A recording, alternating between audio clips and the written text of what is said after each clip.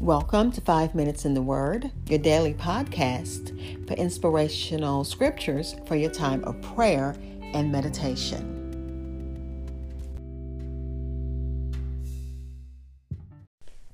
We are beginning Proverbs chapter 29, looking at verses 1 through 6 in the New Living Translation. It reads, "Whoever stubbornly refuses to accept criticism will suddenly be destroyed beyond recovery. When the godly are in authority, the people rejoice.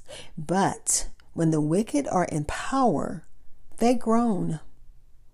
The man who loves wisdom brings joy to his father. But if he hangs around with prostitutes, his wealth is wasted. A just king gives stability to his nation, but one who demands bribes destroys it. To flatter friends is to lay a trap for their feet. Evil people are trapped by sin, but the righteous escape, shouting for joy." This is again Proverbs chapter 29, verses 1 through 6 in the New Living Translation, which titles it, "Rulers, Servants, and the Fear of Man." This chapter concludes the section of Proverbs, which began with Proverbs chapter 25, verse 1, which read, "These also are Proverbs of Solomon, which the men of Hezekiah, king of Judah, transcribed." And it's going to, this chapter, which is chapter 29, is going to be the conclusion of the sayings that Hezekiah's men transcribed, word for word, copied one book to another. I'll be back to share thoughts for meditation and insight from the commentaries with you. This is Hope Scott. I'm your host for 5 Minutes in the Word. Thank you for listening to my daily podcast. You can continue to listen on anchor.fm, but if you subscribe to my podcast on Spotify, Apple Podcast, TuneIn Radio, iHeartRadio, or any other major listening platform, you'll always know when a new episode is available. Thank you.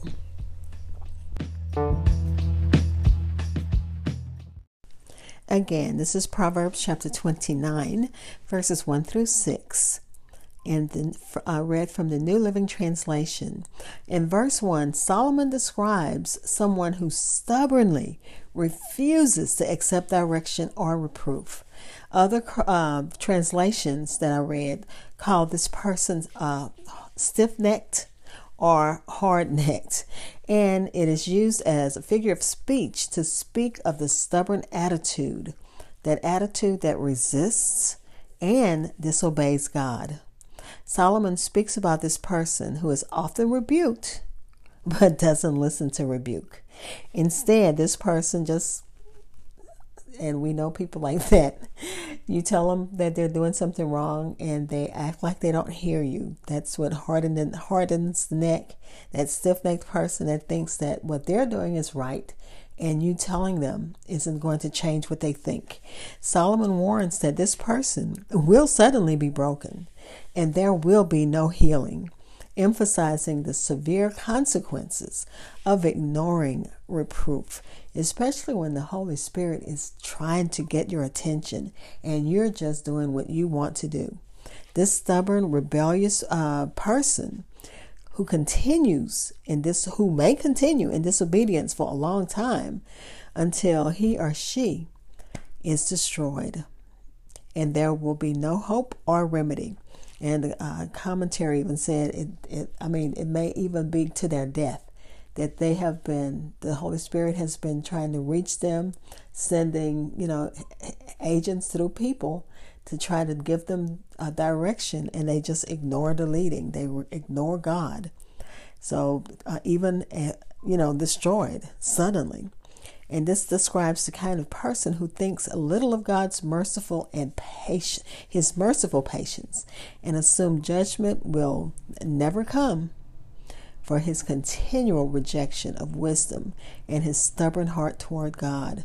And we pray for people who we know that have this type of attitude, because we don't want anyone for, my pastor would say, we don't want it to be everlasting too late.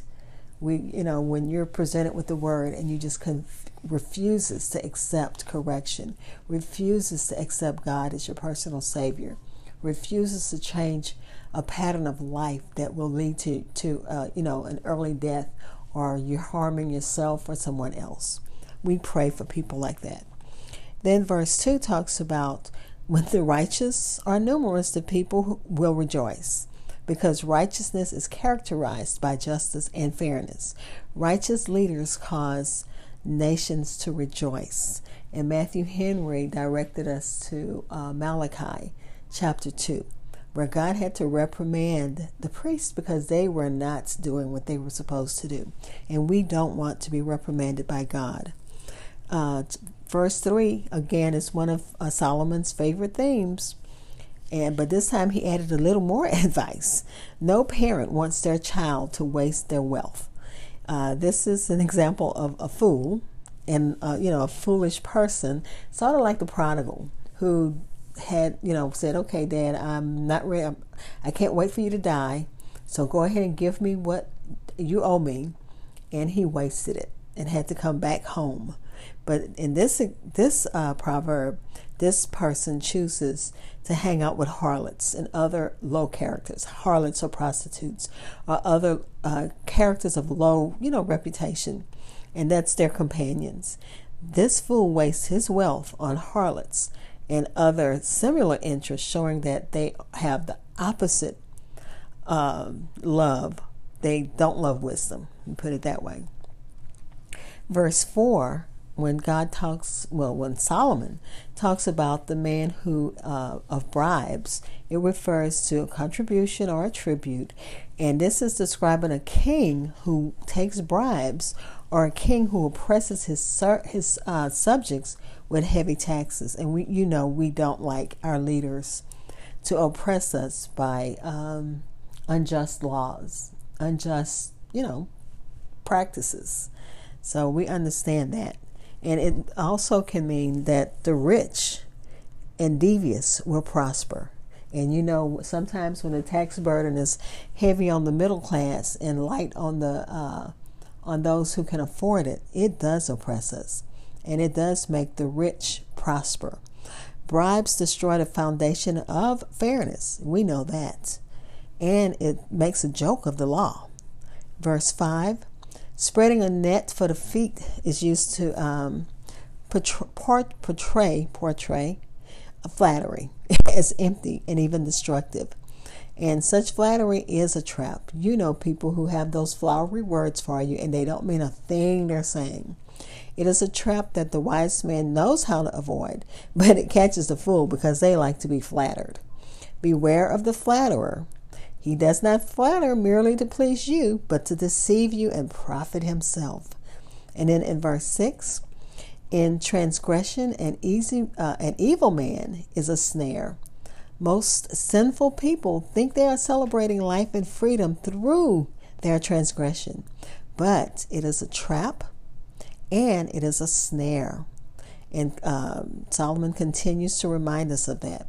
He reminds us that the wicked will fall into their own trap. And remember that pit that Solomon talked about in Proverbs chapter 26 and 7? He said, whoever digs a pit will fall into it. Let's pray. Father, we thank you for your word. Thank you as we get ready to prepare for Mother's Day in a few days. We thank you, God, that as mothers, as parents, that we try to guide our children in a godly, wise life. Help us to be that example that they need to see. In the name of Jesus, amen. Thank you for spending time in God's Word with me. Be blessed.